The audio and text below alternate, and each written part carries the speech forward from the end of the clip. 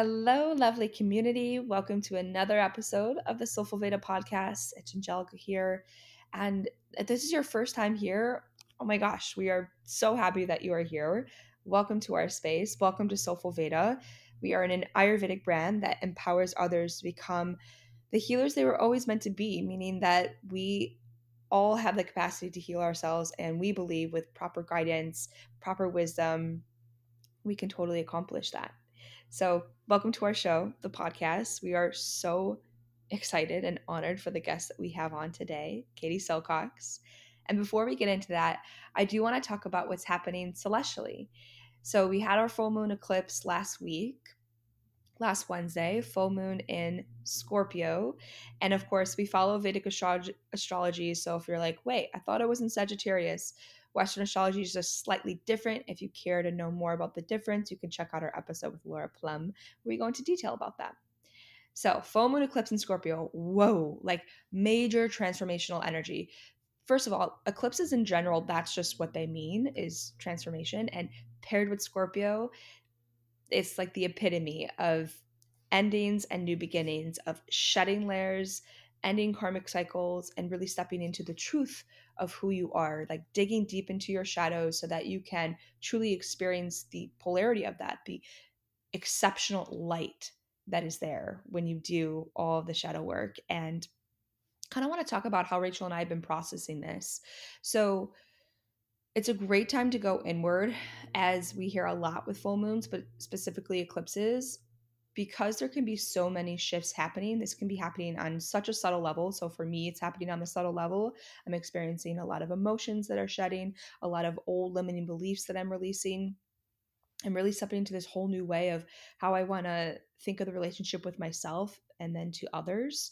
And for Rachel, it's happening more on that macro level where relationships in her life are actually shifting and changing. And no matter where you're experiencing that on the subtle or the gross level, it's so important to go inward, because as everything is changing outside, we want to mirror that inside. That's what Ayurveda says. It's all about balancing our inner and our outer worlds. And it's really important that we do the introspective work so that we can go along with the tides of change that are on the rise. So we've been focusing more on our spiritual practices. And I want to say that spiritual practices looks different for everyone. I know when I first heard that concept, I literally thought it only had to be meditation, mantra, Ayurveda practice, things of this sort. And it totally can be. If that resonates with you, amazing. Do that. And a spiritual practice can also be going outside for a walk in nature, maybe touching a tree, maybe going outside in the rain, dancing, talking with a friend.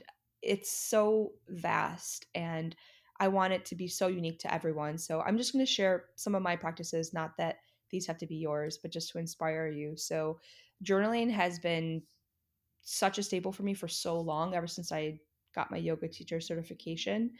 But recently, I've been doing way more of it. So I've been doing it in the morning and every night. And personally, I just experience a lot of emotions. My moon is in Scorpio in my birth natal chart. So Scorpios feel the deepest. They can feel the most emotions.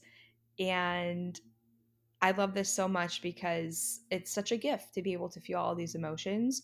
However, with when we don't allow ourselves to pause and really feel them, then they go unprocessed, and then we kind of find ourselves spiraling. At least I do. So I have been journaling every morning and every night what I'm feeling emotionally, if any triggers came to the surface, so I can work through those, recognize them, but also just to give myself more grace and saying the things that I'm proud of that I did, saying the things that I love about myself, saying everything that I'm excited for that day, what I'm so grateful for that happened that day, whatever it is, just to bring lightness to this. I think oftentimes when we do a lot of the shadow work and recognizing what parts of us we want to let go and release, which is so important, we need that, we get stuck there and we stay there. At least that's been my experience, and Rachel's as well, where we just want to know more. We want to dig deeper. We want to get it all out. We want to be all in the light. And what happens is when you get stuck there, you forget that your identity is not the shadow. You forget that you can experience the polarity of the shadow and be completely in your light, which is epic, which is bliss, which is amazingness. So If you are doing shadow work during this time, remind yourself to get back to your spirit. So journaling has been really good for me. Movement is an essential. It always has been. That's how I express myself. I was a dancer growing up, but really honoring how my body wants to move that day, whether that's a yoga class, whether that's doing weights, dance, just going for a walk. I don't know, whatever it is, I need to move. That feels good in my body. And the last thing is meditation, which this probably is more one of the classical ways that I exercise my spirit. I practice a form of meditation called sattva meditation. Do it every morning. I can't go without it. And I've been wrapping up my meditations too. Sometimes I'll do one in the evening as well, sometimes mid afternoon. That is what's been working for me and really helping me to shed and go inward during this time. So we have another solar eclipse happening. Well, another eclipse, but this time it's a solar eclipse happening on June 10th. So just take this time to be with yourself, to notice these transitions that are happening. They're all good. Even if it feels like an ending that you didn't see coming, it can feel jarring. Allow yourself the space to just feel it, to get back into your spirit, to go inward, to be okay saying no to plans and things during this time so that you can really process everything and release it. So, one of the things that I was really shedding during this time was my inner critic voice. I've been talking about this a lot on IGTV, how I've really been observing my thoughts lately and hearing this inner critic voice that I sometimes immediately shut out. However, I haven't allowed myself the space to really feel it and to allow it to be processed so that I can let it go. So I've really been working on that. That's why journaling has been so helpful for me to really remind myself of my light and bring in all that unconditional heart chakra loving energy into my life. And another belief that I've been shedding as I've been noticing my relationships to others is releasing the relationship that I have with guru or inspirational person or teacher or mentor to myself. So a lot of times I get so inspired and I look up to people so much that I often give away my power when I do this. And it comes from a pure intention of just having such reverence and seeing how the person is totally stepping into their light. I think Instagram does a really good job of this. It's so important to have people who you are motivated by and inspired by, but what happens is when you give away your power, you basically forget that you have every capability and power to do exactly as that other person. And it's almost like a forgetting that happens with me when I do this, that I forget how strong I am. I forget how knowledgeable I already am. And it's more like, here, I am giving away that and then just trusting you to help me through that. So it's been really awesome to explore when I do that. And even it happens on the subtle level just by watching things on Instagram, people that I look up to and looking for them for advice. And it's been really lovely to get off Instagram more, to stop listening to so many podcasts and reading books and taking time to just listen to what my own intuition has to say. And I've been getting such clear downloads and messages because of that. It's actually been amazing how now that I have this stillness, I'm just listening to music or no music at all. And I'm just sitting on my balcony and a message will come through from source so clearly. And it's so empowering to know that I have the power to have access to this knowledge, to this wisdom, to heal my own imbalances and my shadows and step into the light. So if that is anything that you're experiencing, I just want to encourage you that you have every power and capability to channel your own messages from source, to be your own divine conduit of healing energy. It's all available to you. And that brings me to our amazing special guest today, Katie Silcox. I know a lot of our community already knows so much about Katie and the wonderful things that she does. She is the founder and the lead teacher of Shakti School. And she is also a New York Times bestselling author of the book Healthy, Happy, Sexy Ayurvedic Wisdom for Modern Women. I mean, everything that she touches, she just absolutely shines at and she glows. She has worked with so many teachers and gurus, one being that she worked with a guru for about a decade in India. So she has studied, explored, learned, experienced these ancient traditions so well and knows them in her body. And what I love most about Katie is that she's just so real. She is so honest and she takes away that concept of guru and student, that she doesn't even like to call herself a spiritual teacher. She had this beautiful way of saying she likes to be called a spiritual artist because it gives her more freedom, that she can dance with things, that she can change, that she can mess up and make mistakes, because we are human after all, and that is what this experience is all about. So we just absolutely adored having this conversation with Katie. I think it was so timely with what we were experiencing, but also what our community can really get out of. She has so many golden nuggets in this episode. We talk a lot about how she experiences Ayurveda authentically. So her school is all about bringing the divine feminine wisdom. And we really go into what the divine feminine means in Ayurveda, but also what does the future hold for that? How can we really marry the divine feminine, the divine masculine together? Because that truly is how we can heal the world. And we also talk a lot about the process Katie went through when she was from the idea being downloaded to her from source of starting Shakti school, to the process and actually making it happen, and whether or not there was going to be a certification component to it. And I think that's so great for all of our listeners who have inner visions and who want to bring them to light. What does that look like? What does that feel like? How do you know when you have a solid idea? It's so beautiful to hear her process with that and how she got the download, what that felt like in her body, and how she created this beautiful concept of Shakti school. We also go into what happens when you step into your authentic power. Oftentimes, there happens to be the naysayers and the haters. And Rachel and I have definitely experienced this on our Instagram as well. So it was so beautiful to hear how she has processed that. I mean, of course, she's built such a big name for herself and her brand and for our Ayurveda community. And whenever you step into your authentic power, there's always going to be the polarity of it. So it was so beautiful having her wisdom on how she handles that with grace and how you can really release that so that you don't hold on to that. And so you can continue doing the work of God, because really it's not about us. It's not about the ego. It's not about, oh, I am being the one that can channel this wisdom. It's completely, you're taking yourself out of that when you have these channel messages and you know that you are just guided by source and God. And she really goes into a lovely process of how that works. So many golden nuggets in here. I know you're going to be so inspired. So without further ado, sit back, grab your cup of tea, and enjoy this episode. Welcome to Soulful Vedas podcast.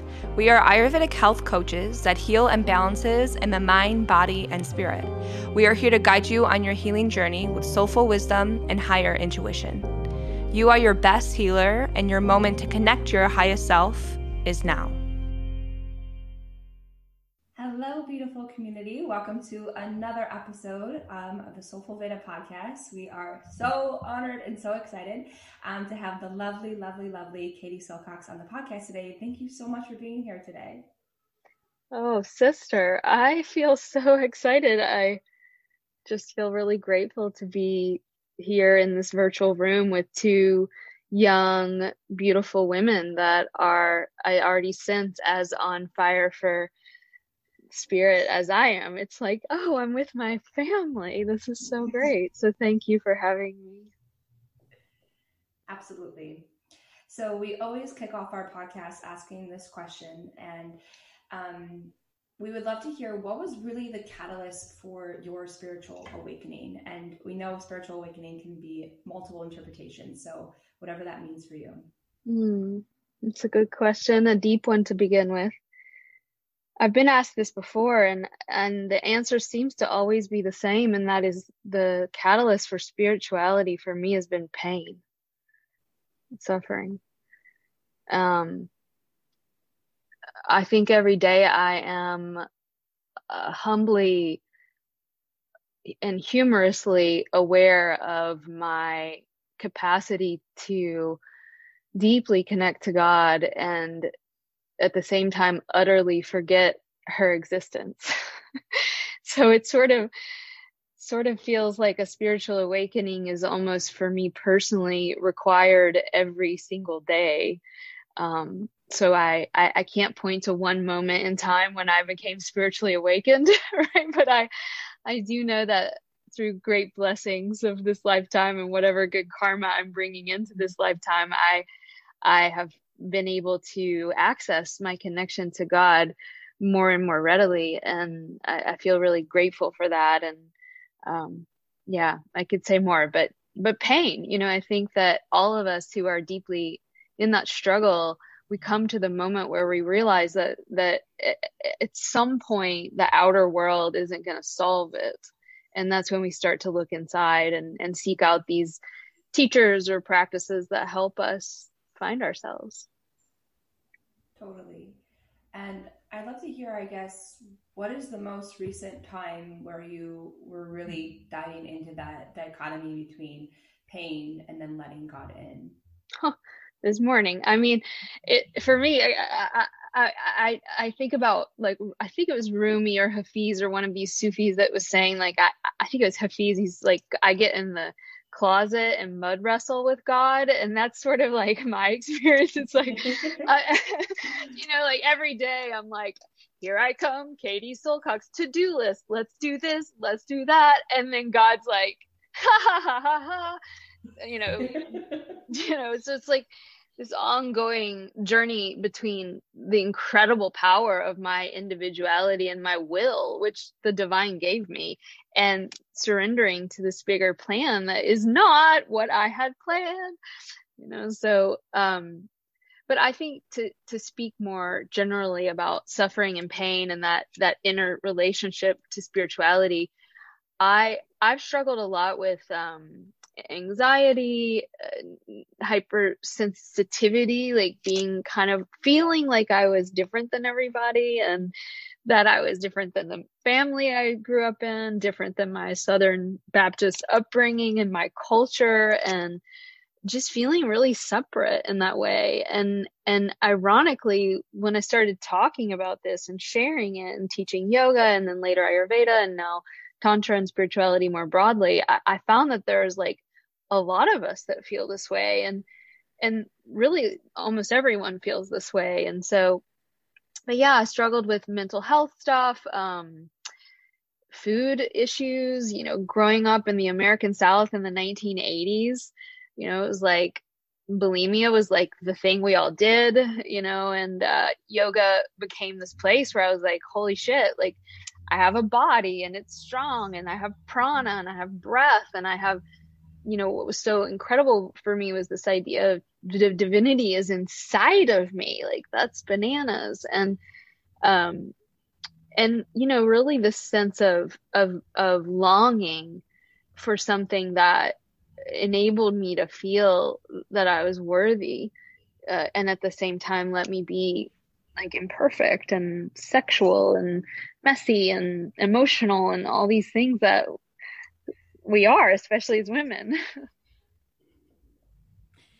Yeah, I love that. And Katie, will you walk us through your journey to finding Ayurveda? Did it start with kind of the things you were talking about and then move into yoga, and then Ayurveda was something that came later? Or how did that become a part of your life? And when did you decide that you wanted to study it and bring it to life in the way that you do?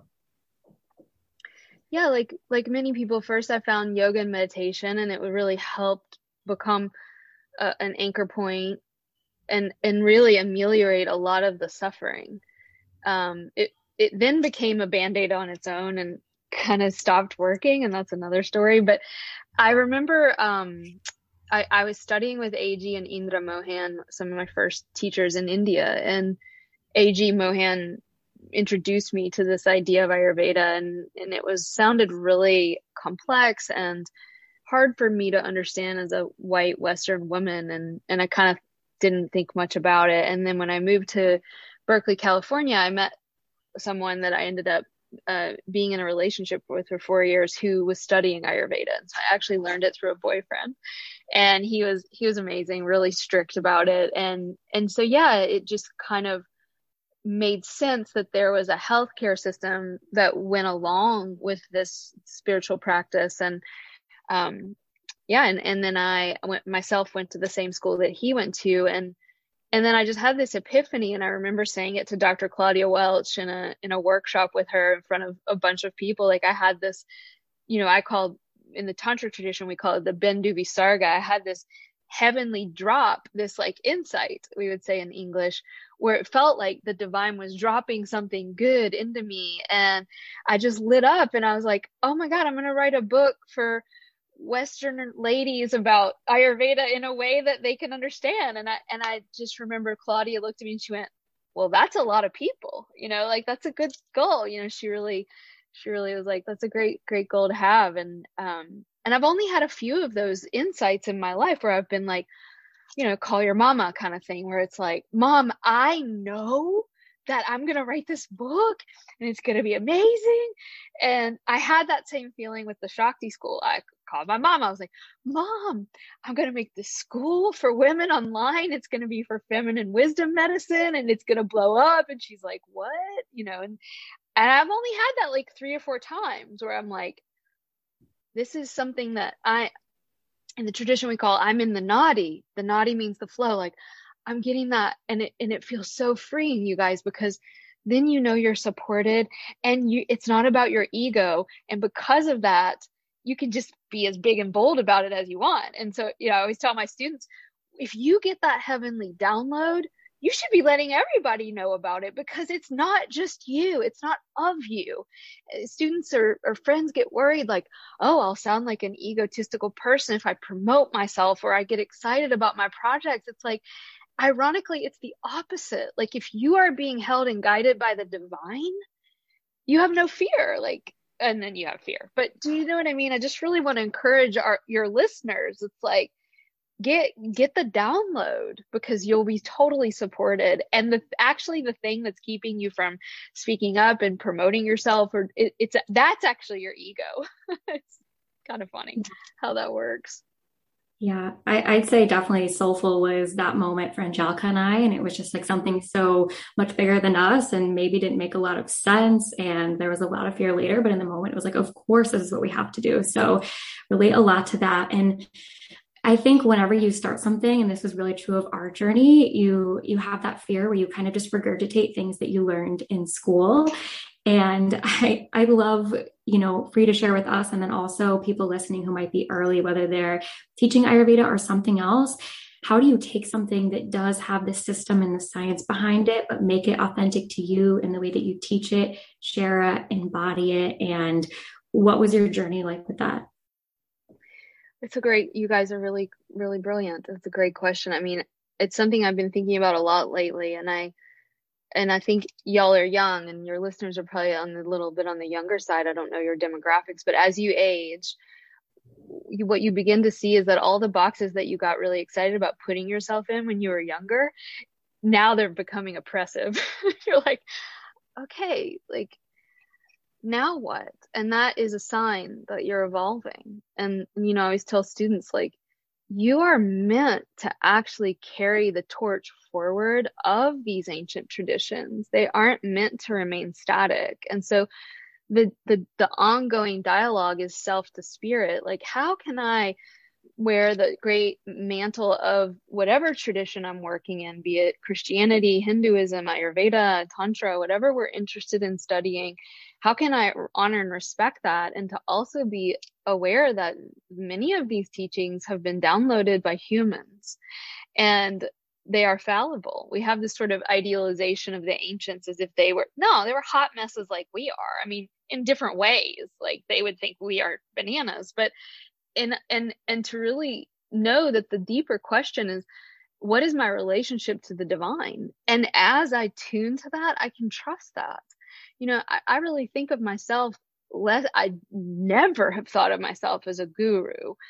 I don't really even like the name spiritual teacher, because I really feel like a spiritual artist. I don't want to be put in a box. I want to be free to mess up, to be human, to co-create with divinity, to hold and honor ancient tradition, but at the same time, not feel stuck by that traditional holding pattern.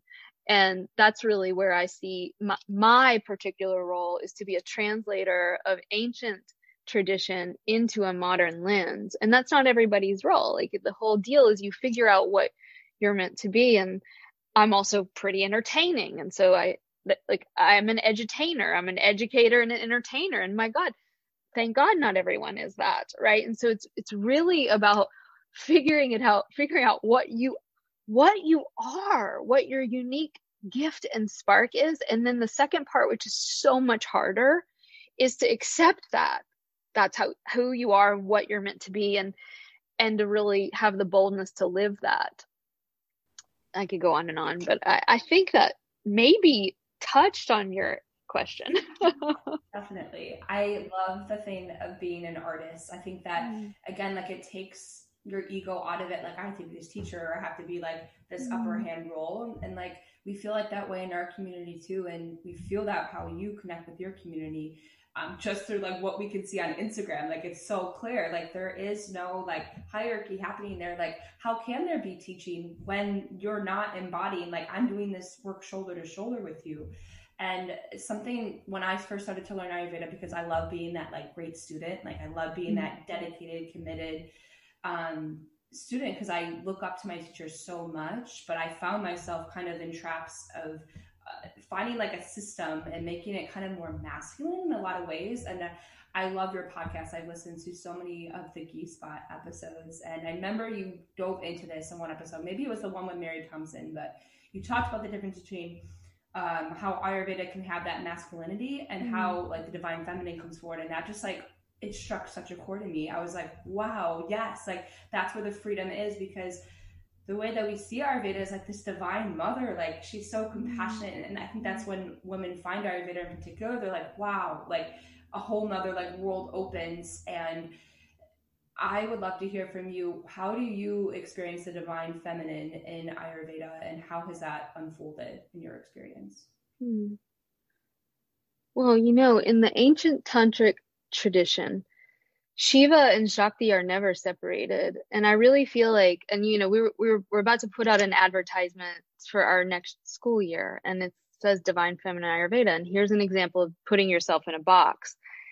And I'm like, okay, we can say that, but really what's happening is all of us are, if we're willing, right, being invited to really understand within us what those things of divine masculine and feminine really are, in men and women and everything in the gender spectrum in between, and to be able to access them inside of ourselves and to resist this temptation that is in all of us. It's part of our neurology structure. It's not, we don't have to feel bad about it. And it is inside of us to want to put things into either or categories, to polarize. This is a very human thing. And so now what you have with folks like myself, who were at the forefront of this divine feminine movement, now being like, whoa, like you need both. And let's talk about what both are. Similarly to your point before about sitting shoulder to shoulder with sisterhood, very good. But in that, we don't want to lose hierarchy, because hierarchy exists all throughout nature. And so you run the risk of then becoming too someone needs to hold the energetic of leader or doctor or shaman. Do you know what I mean, guys? Or boss of the company. There's a way in which, and I've studied this because I was in a very kind of hierarchical guru male system. And then we created Shakti School, and we're like, shoulder to shoulder, everybody's their inner teachers alive, and that was really liberating, right? We're not going to do any asanas. We're going to trance dance, and so it's a reaction. And we needed to do that, right? We needed to react against this, like, get on your yoga mat, warrior one, shoulders down the back. It's like, get off my back, dude. Stop telling me what to do and let my body unravel like a snake. And yet, anytime we move into that polarization, the snake eats its own tail, which I think is what is happening really on political level, on a social level, on a cultural level. It's like the extremes start to really look like one another. And so this is where we can lean into that original tantric teaching that says Shiva and Shakti are two sides of the same coin. It's the yin and the yang. Shiva is your capacity to silently witness. That is the divine masculine. And women, ironically, need it more than ever. It's like, yes, right? And the feminine is that capacity to meet and value the ultimate and ever-present pulsation of life. But if you only do one, you'll always skew towards imbalance. So back to the what is divine, but okay, now that we've established that sort of broad eagle eye vision, now let's talk about reality. And the reality is most of us grew up in a Western patriarchal allopathic medical system.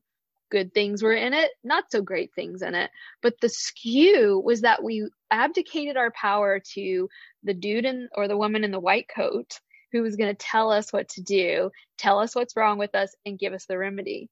Whereas feminine form medicine says, I need to take stock of the entire plane of existence that's going on in this woman's life when the disease has manifested in her field.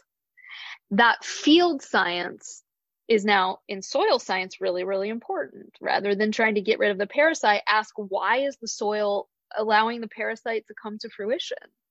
So, but if we only look at the soil and we don't treat the disease, it's going to be imbalanced.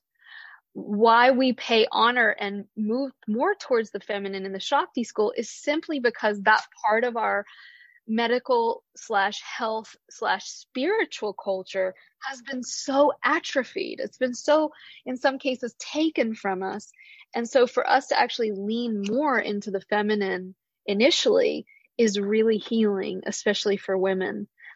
I could talk on, but I just want to end it by a really practical thing of what feminine form medicine looks like. Is in my body, I have all kinds of gut disturbances my whole life, took a ton of antibiotics. It's going to be so many of you guys and those listening, right? It's like, oh, I'm dealing with this and this and this and this. And you're like, well, that supplement's good for that. And that herb's good for that. Like that's masculine medicine. And guess what?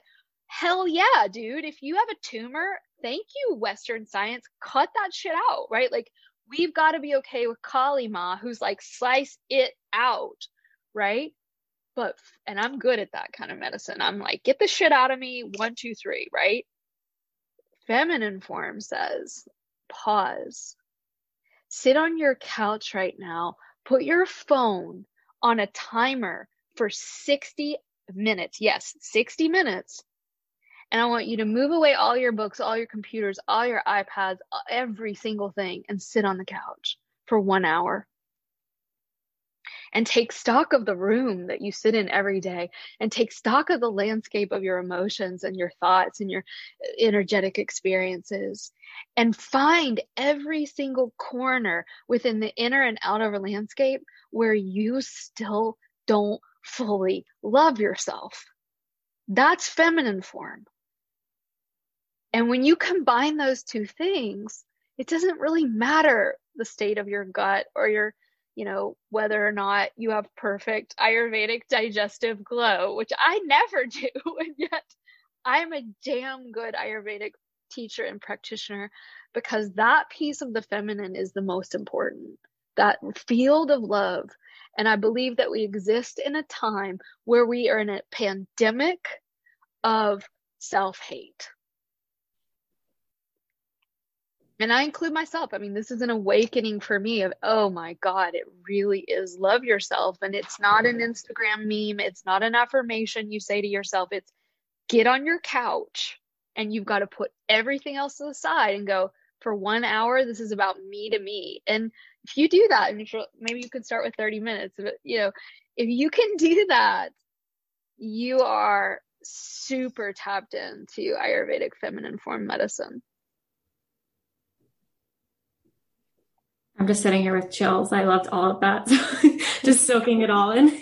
I'm just so grateful I get to be a public speaker, because God comes through and I get to actually feel the medicine in my body. So thank you guys for letting me be here and receive actually the gift of my own voice, which sounds totally narcissistic, but I don't mean it that way.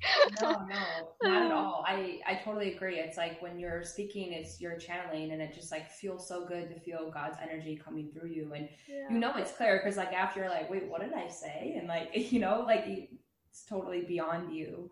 Totally.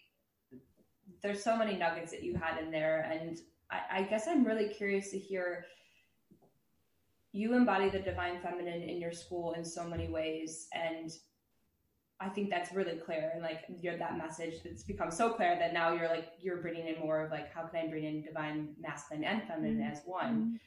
But I think what's really helpful to know what about that pain body that happened right when you first started to introduce it. And I'm always curious because whenever you step into your authenticity, you're going to get like the haters and you're going to get the people who are going to be triggered because they're not in their authentic powers. And then they see someone living their authentic power and they're like, what are they doing? And they lash out at you. And, you know, Rachel and I have experienced that on a micro level. But of course, when you're starting something new, it's like, like no, like that's the opposite. I just want to heal everyone. Like that is only what I want for my words. So I love to hear, maybe there was a story that came to mind or a few, like when you were challenged and to be in your authenticity and you were kind of getting backlash from others. Oh, girl, are you like in my secret text messages to God? I'm like, these little whippersnappers are all up in my subconscious. Yeah. So like one of the things that, so human beings would rather die than be humiliated. This isn't my opinion, it's science. We're more afraid of public speaking than dying. Because why? It's not the public speaking that's scary, it's the fear of the judgment. I feel it totally every single day. You know, I get up in front of hundreds of students every week and thousands of people on Instagram, and I've noticed in myself, especially as of late, because it's no secret that we are currently existing in an ideological cultural war where there's been so much polarization. And I think folks like ourselves tend to be people that deeply, from a deep, authentic place that's nonverbal, want to be a part of the movement towards love and healing. That's who you are. I can see it in y'all's faces, right? It doesn't mean you don't have your little demons and your moments and your triggers, right? But like the impulse is love and unity and connection. It's a parasympathetic state. It's a tend and befriend. Women tend to have this a little more. And so our nature is that, in psychological terms, it's really codependency and merging, right? In the unhealthy aspect. And so because of that, we have to really even be more aware, because of that capacity to be porous, that stuff's going to get in. And that's why people like being around us, because there is a porosity to the boundary. And when the three of us are sitting together, and your listeners and my listeners, that porosity of boundary, when there's love coming through it, that feels fucking fantastic, right? But now what happens when that porosity of boundary, which I know you guys are promoting this beautiful thing, right? But what happens when whack shit gets inside? It feels really bad, right? And so the journey of becoming a woman, becoming an adult queen, is the journey of learning how to maintain that sense of your sweetness. That's so easy for us, the three of us, and probably most of our listeners, if they're anything like mine. How can I maintain that softness and not shield my light while at the same time carrying a big fucking stick? Because people be crazy right now. Not everybody's waking up in the morning and going, Divine Father, Mother, fill me with light. Let me be a blessing to everybody I find today. And when some jackass pisses me off, I'm going to use it to like mulch into the bigger light. Nobody's doing that except you weirdos. Right? And so because of that, not everybody gets to come inside.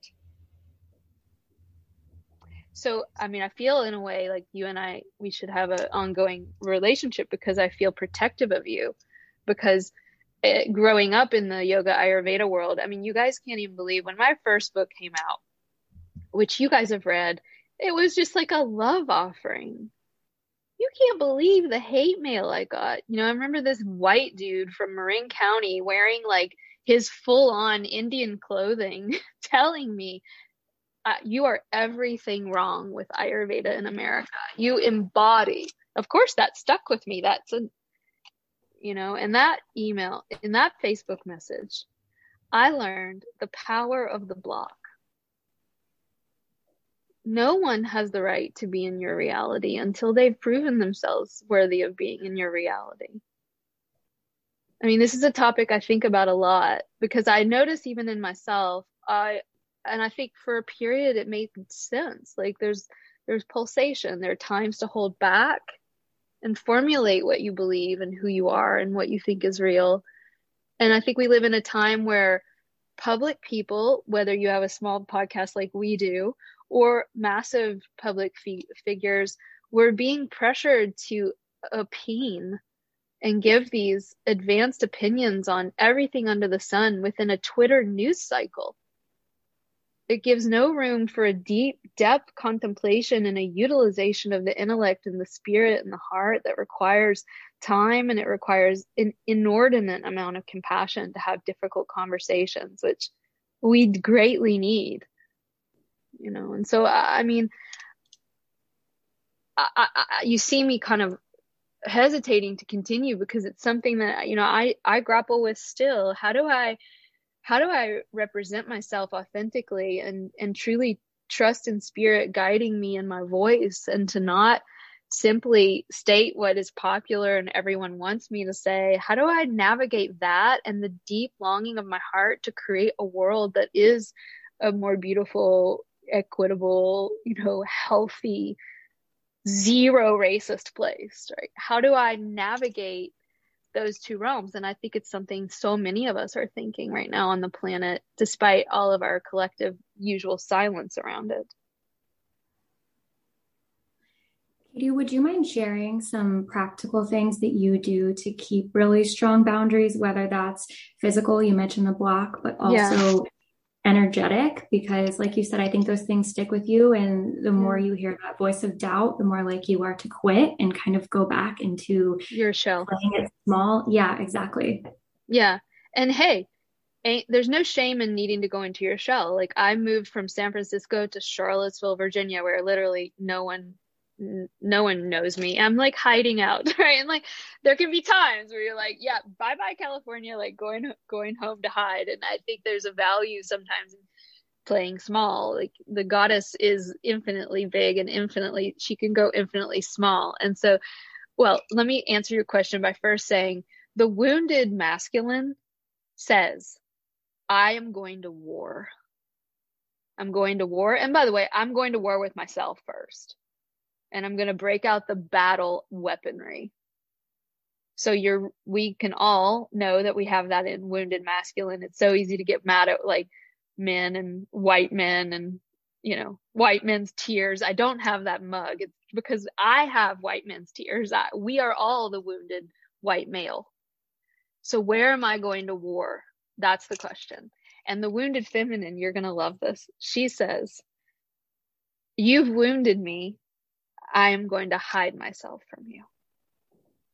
Mm-hmm. So how do I keep those boundaries without going to war? And you know, sometimes you have to go to war, but for the most part, how do I keep those boundaries without going to war? And at the same time, not shield and hide my light, unless sometimes you have to, right? But like that beautiful balance. There are so many ways we could talk about intellectually, but your listeners and you guys are smart women, you know, I mean, just trust your intuition. If something feels off, you speak about, you know, I had a situation the other day where someone kept texting me over and over and over again, asking for favor after favor after favor. Meanwhile, they hadn't even asked me how I'm doing. And I threw up a boundary. You know what? This, and this. And it was like, then there was drama, you know, and so it's like, oh, this is good information. Great. That's an example. Like speak your truth rather than going into a passive aggressive place of, okay, I'll do it. And then you're holding that grudge, you know, just lovingly and kindly, not in a from place of being triggered. Just say what's true for you. So there's millions, but like, that's really it. Don't lie. Just don't lie. And that's so hard because when you put up a boundary, you can immediately expect what's called a boundary pushback. That's a good sign. And it's super uncomfortable and everything your body is going to want to renegotiate.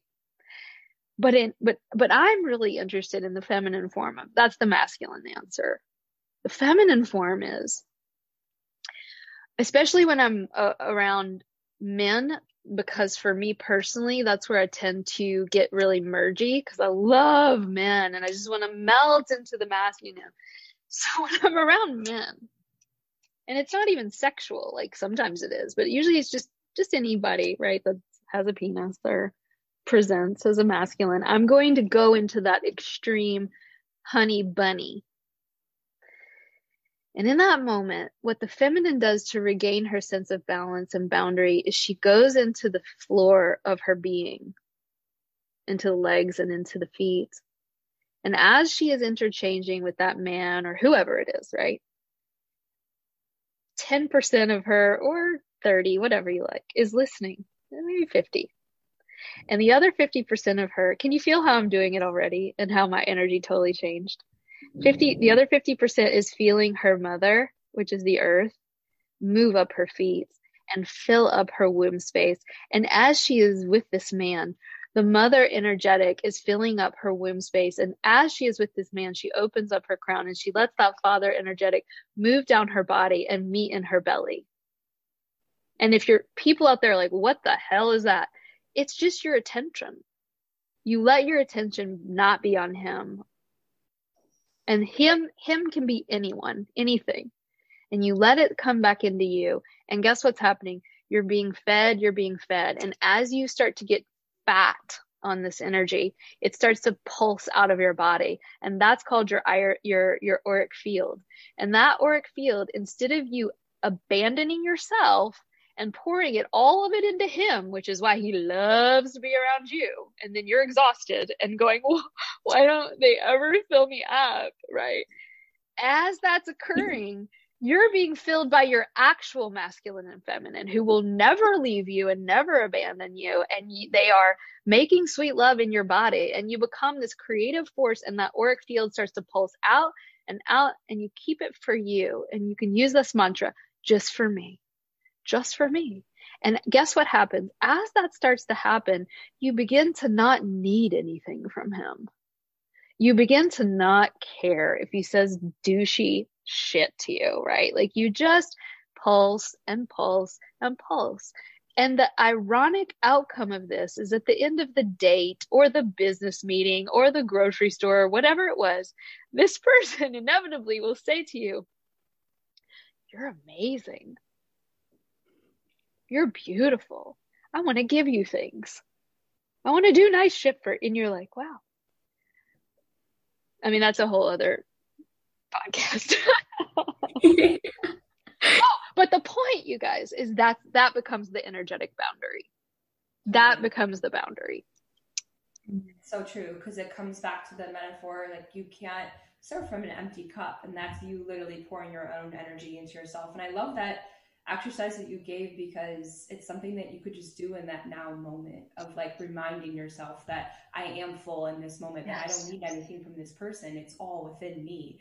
And the other piece of it is your auric field is attracting them in. So then they're going to want to. It's genius. It's genius and super hard. So yeah, go ahead. I just wanted to go back to something you said when you were talking about the divine masculine boundary, and when you said just speak your truth.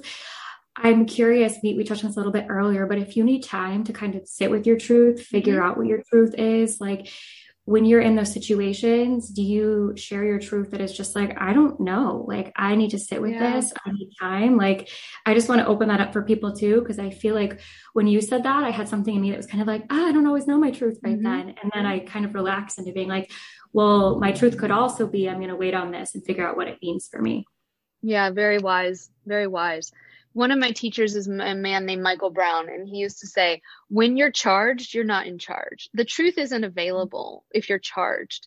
And I'm writing my third book now, and I'm writing a chapter on the intuition, and it's like, speak your truth. And everyone's like, oh, you should just speak your truth. It's like, no, because that sometimes when we're speaking our truth, we're just speaking our old egoic pattern, as you know, like you guys are on Instagram where you're just like, just any old thing you feel isn't your truth or the truth. It's like, truth is truth. Like Gandhi used to say, truth is truth, like meaning there's a divine aspect to it. And that isn't always readily accessible, especially when you're dealing with everyday life where, I got a text this morning and it was just like, ugh, that is making me feel all the yuckiness.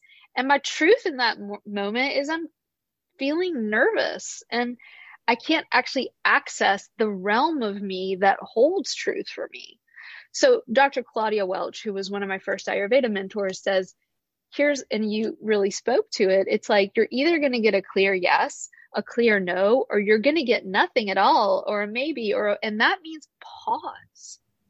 Go sit on the couch, go sit in nature, go do a podcast and find your God tube and, come back to it when the place from which you access, quote, your truth is a place of deep, deep loving kindness towards yourself and others. That is where the truth can emerge. Everything else is just your old stories, patterns, habituations, energetic patterns, disease, etc. That's beautiful. And yeah, I think that's so good for everyone to know, because I do feel like we're in a culture where you feel like you have to have an opinion right away. Everything has to be really reactive. And I think there's a superpower to be able to just sit in the unknown for a while. So yeah, I appreciate you sharing that. And I want to go back to, we talked a little bit about challenges with maybe haters in the space, but we're also really interested in learning about what your experience was like when you went to open your school, and if you experienced any challenges with that, because that's a huge undertaking, and we're just so curious about what that looked like, and yeah, all of that. I mean, every day, it's like asking a mom if she had challenges with her baby. It's like every day, every single day, but not, now we've been doing it 4 years and it runs pretty smoothly, and we have our systems down and an amazing staff, and really 99% of our students are just incredible, and so, and even the 1% that aren't, like, people are having a hard time on the planet right now. It's like, to your point of pause and not having an opinion, that's like the greatest gift you can have, because so many things right now are really confusing. And I think we're foolhardy if we think that we know, when we're living in a time where we actually don't know. We don't know the consequences of some of the things going on the planet right now. And that's a really scary place to be. And because of that, you have more polarization of people thinking they're right, because that sense of being right makes them feel that sense of security. But with our school, yeah, like it's challenging to be somebody who's doing something totally different in the world. And anytime you're a creator, an artist, a visionary, or whatever form that artistry is, by nature, it's going to, when you have a baby, it looks like labor. Then you get this amazing thing, and then it's amazing, but it's crying and it needs to be fed. And so just as a small piece of advice for all of you, go for your dreams, believe in them, go for them 100%, but just know what you create when you're younger, if you really give yourself to it, be aware that it's like a child. It in a way limits you, and that's okay. But be careful what you create, is what I'm saying.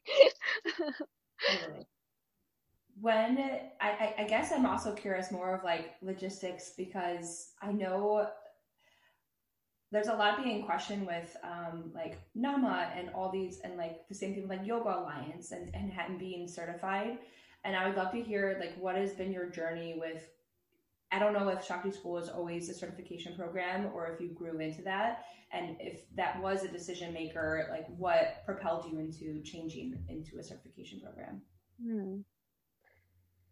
Shakti School Online, Ayurveda School, has always been a certification program. As of right now, Ayurveda is an unregulated industry. And I think that in some ways is a really, really, really good thing, because we're talking about traditional folk wisdom. And I think about the greater meaning of the word Ayurveda, it means life wisdom. It was consistently an oral culture in ancient India. But Ayurveda in a grander scheme is any kind of indigenous folk wisdom. And no matter the color of your skin, you are the child of indigenous folk wisdom. And women were always the carriers of that torch. And that will be the stake I'm willing to put in the ground in this lifetime, that we really have to be careful when we talk about certification agencies, albeit, good intentioned ones. I have no beef with any of them. We have to really be careful though, because we can turn into yet another certification agency that forgets the original purpose of the endeavor. I was speaking with a friend, a very well-known yoga teacher, about the fact that in some ways, certification agencies deny the experience of indigenous people that invented these traditions. And that's a complex realm too, because I personally don't believe that anyone owns anything. That's my very contentious opinion. I think we're all borrowing and grabbing off one another. We try to be as respectful as possible at Ayurveda school, but in terms of certification, we were speaking about how it can sometimes be harmful and unaware of the deeper field. Remember the feminine, that deeper field from which these practices came. And I gave the funny example of my first teacher was A.G. Mohan, and I was being asked by a certain certification agency, which I love and feel very happy to be a part of, but they asked me to list my teacher's name that certified me. And I said his name and who was his teacher. Now, the teacher of A.G. Mohan was Sri Krishnamacharya, who was the teacher of all the teachers, right? Iyengar, Patabi Joyce, Mohan, Desikachar, all of them. The originator of Hatha Yoga as passed on into the West. And then underneath, Mohan said, and I don't know, I don't want to quote him, but there was something to the effect of, we need Krishnamacharya's website and email. And now, of course, he's long dead and lived in a cave in the Himalayas for much of his young life before becoming this great master Hatha yogi. And so it's a great example to speak to the complication of this. And yet I think we do need standards. But what we actually need was, we don't need certification agencies. We need damn good teachers who are committed to the depths of their own practices. And the best teachers in my life have been dudes, just chicks and dudes that were obsessive about something, that dedicated their whole life to it. And that's who I want to study with, because as we well know, anybody can go get a 200-hour yoga teacher training, right? But what has deep value? And that is the relationship of human heart to human heart. So with Shakti School, we are a certification agency. We're actually a member of an organization that I really enjoy, and it's called APNA. So NAMA is not the only certification agency, but we all, and I'll just be frank, I think that the deeper certification agency is the yoni that I walk around with. That's who's certifying me. And that's who I want my ladies that come to this school to feel like is certifying them. And I trust that voice, and I trust that creative force. And if she wants to go do something with it, like if she's in tune with that, I don't want to be anywhere near telling her what to do. Do you see the danger and the sort of dichotomy of really wanting to be in total integrity, aka masculine medicine likes to codify things and make rules, and then the dark side of that is they feel that they own it, right? And the feminine side says, I make my own rules, do not put me in a box. And there's a dark side to that. So that's a very long-winded answer that I hope holds an extreme amount of respect for these certification agencies that I think by and large are doing great work in the world, but we have to bring this up. Yeah, and you answered this a little bit in your last question, but even broader than certification programs, we'd love to know your vision for Ayurveda as a whole, and also as a part of that, if it was a perfect world and you saw like a perfect route to this, what would balancing the divine masculine and feminine look like in our world, or in Ayurveda, if you want to stay specific with that? I don't really have a huge vision for Ayurveda because I don't really consider myself to be an Ayurvedic practitioner. I really see myself to be a woman of spirit. And I don't feel that I'm a yoga teacher either, because of the way that those words I know are going to be interpreted by people. But I do believe that I teach yoga and Ayurveda. In the broadest sense of that word, yoga means yoke, right? It's the same word for religio, aka religion, that way of connecting to God. That's what I really see as my future and what I'm interested in helping particularly women connect to. And in that way, I feel like we're doing the deepest Ayurveda. I really don't have a vision for Ayurveda. I feel that that is the responsibility of the folks who are from India, and I'm passionate about empowering. We give a lot of scholarships away to Indian women. I really think that's their role to determine what Ayurveda will be. I just am a small, humble servant to studying the traditional Ayurveda. But what I do see as the vision is that on a bigger scale of what those words mean, there actually is no, there are no lineages, there are no styles, there are no forms, as we would say, but rather a sense that an integration can happen between what we would consider these ancient or feminine form or lineage based traditional medical understandings of reality could come together with the best of what modern science, and one could even say patriarchal medicine, which we don't want to burn down completely, like that these two could begin to have this intimate conversation where, and we have this happening at Shakti School. One of our teachers that's teaching right now is Dr. Kirsten Mackey, trained as a doctor who humbled herself to learn Tantra and Ayurvedic medicine. We also have doctors and nurses coming to our school every single year. And that's what gets me really excited. I have, a desire at some point to do the Ayurveda of Appalachia. What do Appalachian women and men and that traditional medicine have so deeply in common with ancient India? And you can even see this in our music. If you listen to this crooning of Indian ragas, you can hear Dolly Parton. I mean, these indigenous, nostalgic, earth-based, mama-based, get down on your knees and pray to God traditions, they're the same all over the world.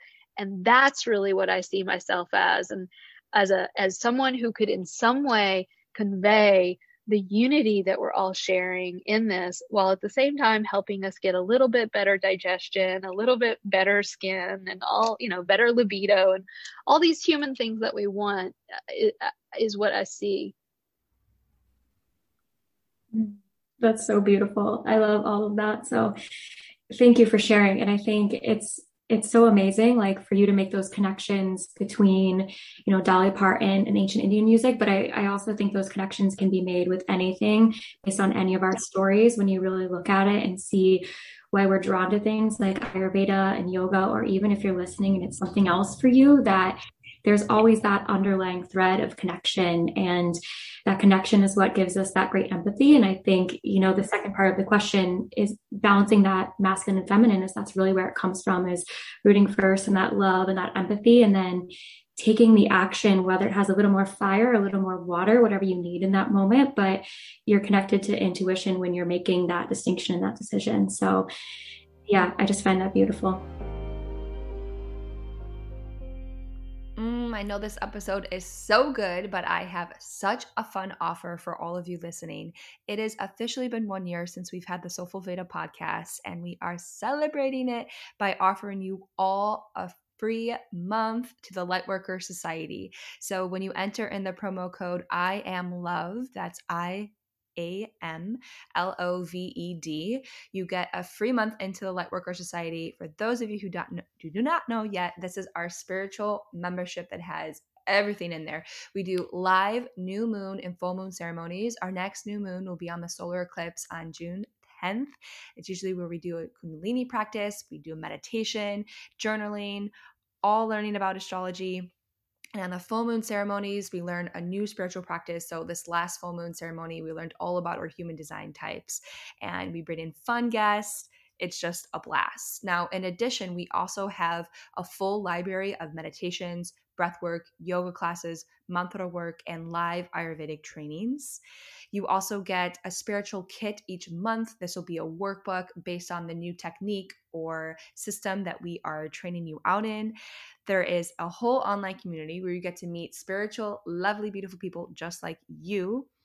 And on top of that, We also have a book club that happens every month, as well as a monthly Reiki healing experience. I mean, it is just loaded with all of our favorite things, with all of our favorite people, and we would be so happy for you to be in our community. So enjoy the free month and the free first month of your membership, and enjoy the rest of this episode. I'm also curious to ask, you are so like powerful and such a strong energy, and I think that you standing in your divine feminine and also masculine really well can sometimes be intimidating to others. Like I'm also thinking like more just like men, and so I am so curious to see like how has that been received by men, because my, you know, maybe this is a myopic perspective, but like sometimes I feel like men are really intimidated by that type of like strong force field type of energy. And as a collective, I think there are more men that are emotional intelligent and can perceive that and understand it, but there is still that kind of like distance from it. So I'd just love to hear a little bit about your experience with that. Oh my Lord. Well, we're gonna have to bring me back on the show and do a whole thing on the tantra and spirituality of men and women and dating and marriage and these things. But you know, in some ways, I'm ill-equipped to speak on this, in that well, maybe in some ways I'm quite equipped to speak on it, in that I see the role of the, like, my particular incarnation in this reality is to awaken the masculine and feminine inside of me and to heal. And so that, you know, one of my favorite definitions of the yogini is she who takes refuge in herself and becomes a refuge to all. And you're right. Like when you meet someone and you know, you're catching me in a moment where I'm public speaking and I'm excited and I'm turned on and I'm this and I'm inspired. And then, you know, there's this other side of me. I'm tridoshic. Your listeners probably know what that is, but when you're tridoshic, you really have all of the superpowers and also all of the imbalances. So it's an interesting ride. But the more and more, the goal for me is about that inner marriage. And I think that another definition of yogini is she who is actually on the outskirts of society. It doesn't mean she can't kick it with everybody. It just means you guys are that too. It's like, you are a little weird. You know, you are not following the exact rules of your upbringing. Most of the people I know from the South got married really young and had kids, you know, and there's nothing wrong with that. But in a way that being a spirit seeker as one of the main goals in life sets you outside of the norm in such a way that I think just a lot of men are just like, what are you? What the hell are you? You know? And I'm like, I'm free. You know, I'm free. Right. And so, but yeah, on the real though, like totally, I do see that men can be intimidated by me, but I also feel like they are like a moth to the flame, you know, like they, of course, like we're beautiful, attractive, radiant yogini women. What could be hotter? But yeah, you want this, gonna have to take it, right? And so, and what I mean by that is, I'll share a mythology to really explain it better than I am, and that is, you know, Shiva, this cosmic masculine principle. We can imagine him as this like beautiful, you know, gorgeous yogi man, just like the fullness of everything you could ever imagine you would want in the masculine, meeting this beautiful Shakti who's like Beyonce, right? This like beautiful woman who's like pendulous breasts and undulating and dancing and being very wonderful. And he's like, oh, Shakti, you know, like, I'm so madly in love with you. And she's like, I'm going to give you the short version. And she's like, oh yeah, no. You don't even know me. And she's like, if you really want to love me, you have to see all of my faces. And so she starts to reveal them. And he keeps saying, yes, yes, yes, yes, keep bringing. She's like, no, you haven't seen the worst. And so then she rips off all the masks and out comes this goddess called Chamunda, which is this like haggard, deathly disease, sort of no meat on her bones, skeletal creature. And she's like, bleh! You know, and that's like me when I'm PMS or, you know, triggered or like whatever, you're just like, and he's able to stay with her. and love her. And in that moment, she returns back, of course, to the beauty of Shakti, and they embrace and are cosmically one. And, I think that's a lot of pressure to put on a guy, right? Like you have to take all my faces, right? It's really not about that. It's about you to you. Like, do you know and love all of your sides? What are the faces of you as a woman that you hide from yourself? Like for me and you, maybe it's really easy to like tap into that masculine or tap into that more provocative, fiery spirit. For other women, they're like, man, I just shut down. I just go into depression, or I go into silence, or I cut myself off from myself. And in some ways that's an easier woman to be around, right? But she's slowly dying inside, and that manifests as disease. And so I think the deeper question is, how much do I, as that inner masculine, love me and meet me? And when that happens, men aren't as intimidated by you, because they can sense this woman has got her own back. Like, this woman can handle herself.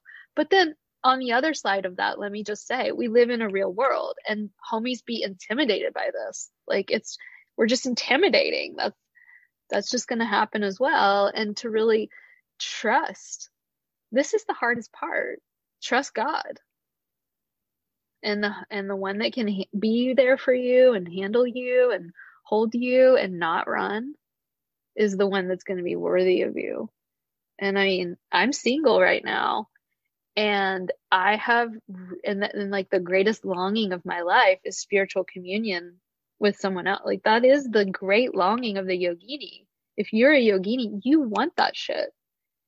But how can I really take that longing and convert it into the longing for her to know him within? And that is super hard. It's like telling a mother or a woman who really wants a baby, who may not be able to ever have one, figure out another way to express your mothering in the world. She will bite your head off. Like, I know that, I don't know it in myself, but I've experienced women that really want a baby that can't have one. So I don't mean to demean the very worldly needs and longings. But if we can take that longing for that companionship and partnership and release the focus of it being about them and return it to ourselves. So, I mean, this is my passion, girls. Like, I really like go out on dates as tantric energy experiences. It changes how you date. And I have lifted Prana, mother, the divine mother in me has lifted my body up and out of chairs in restaurants and extracted me from dates with almost no words. Do you know what I'm saying? The energy, you're just like, OMG, no. So it's not that you sit there just eating all of it. We're doing a dating thing. Y'all have to be there. We're going to have to co-create something together, because this is such a great threesome. Yeah, I love everything that you're saying, and I want to dive in so much deeper, but I think that's a great little taste to leave it on. And I think it's great. So true. It's really understanding the marriage between your own masculine and feminine energy, because once you're so clear on that, then it gets really clear in what you seek in that other person and how they're going to play with that energy, like not match it, but it's just like, it's that dance between the energy between the two of it. Yeah, which you so beautifully described. If there was you gave so many good nuggets. Like I so much words of wisdom throughout the whole session, but if there was one thing that just is top of mind or that you feel in this present moment, any words of wisdom that you want to bestow on our community, you have. To know that all of the people that you admire the most, all of the people that you maybe follow or that you see as doing great things in the world are just like you.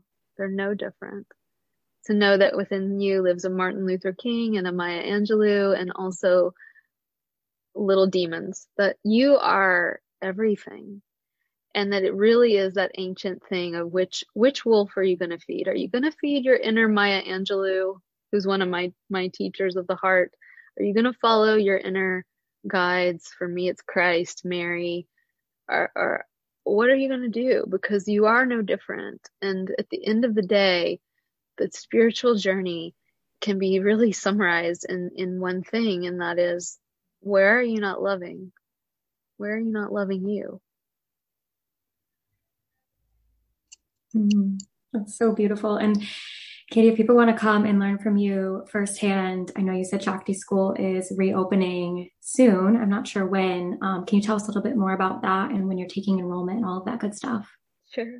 Yeah, well, we're full right now, but we're taking early bird is now open. So they can find us at theshaktischool.com. There's an Ayurveda page. That's really our main program. It's a year-long program. We have really affordable payment plans, so check that out. And I'm starting in September something you guys have to be a part of, which is called Spirit Sessions, which is a membership. If you don't want to do the big, long, year-long program, we're doing a monthly membership where you get to take a workshop with me every month. And we're not talking really about Ayurveda. We're talking about creating a spiritual life, and we're going to do spiritual practice together, and which of course is a part of Ayurveda. So they can check that out. Love it. Sounds so fun. I'm so excited for that. Beautiful. And people can find you. You have two accounts. So I think one is the Shakti School and then Katie Silcox. Right? They can follow me on the Shakti School. I don't let anybody in the Katie Silcox for real. It's just for me to like post photos of my nephew. Like, you don't want to be on that one. It's like, no, just I'm fully at both of them. So when you follow me on Instagram, it's Katie Silcox _ the Shakti School. Like, I am there. That is me and my team. And so it's not like some random person. I'm there. So follow me over there. Beautiful. Yeah. Thank you so much for today. This was such a fun conversation, and yeah, I just feel inspired and empowered. I'm happy we did this on a Monday. I feel like the rest of my week, I'm just going to be pumped up from this conversation. So thank you for being here. Oh my God. I feel like I've been given a blessing. Thank you guys for having me. Thank you so much.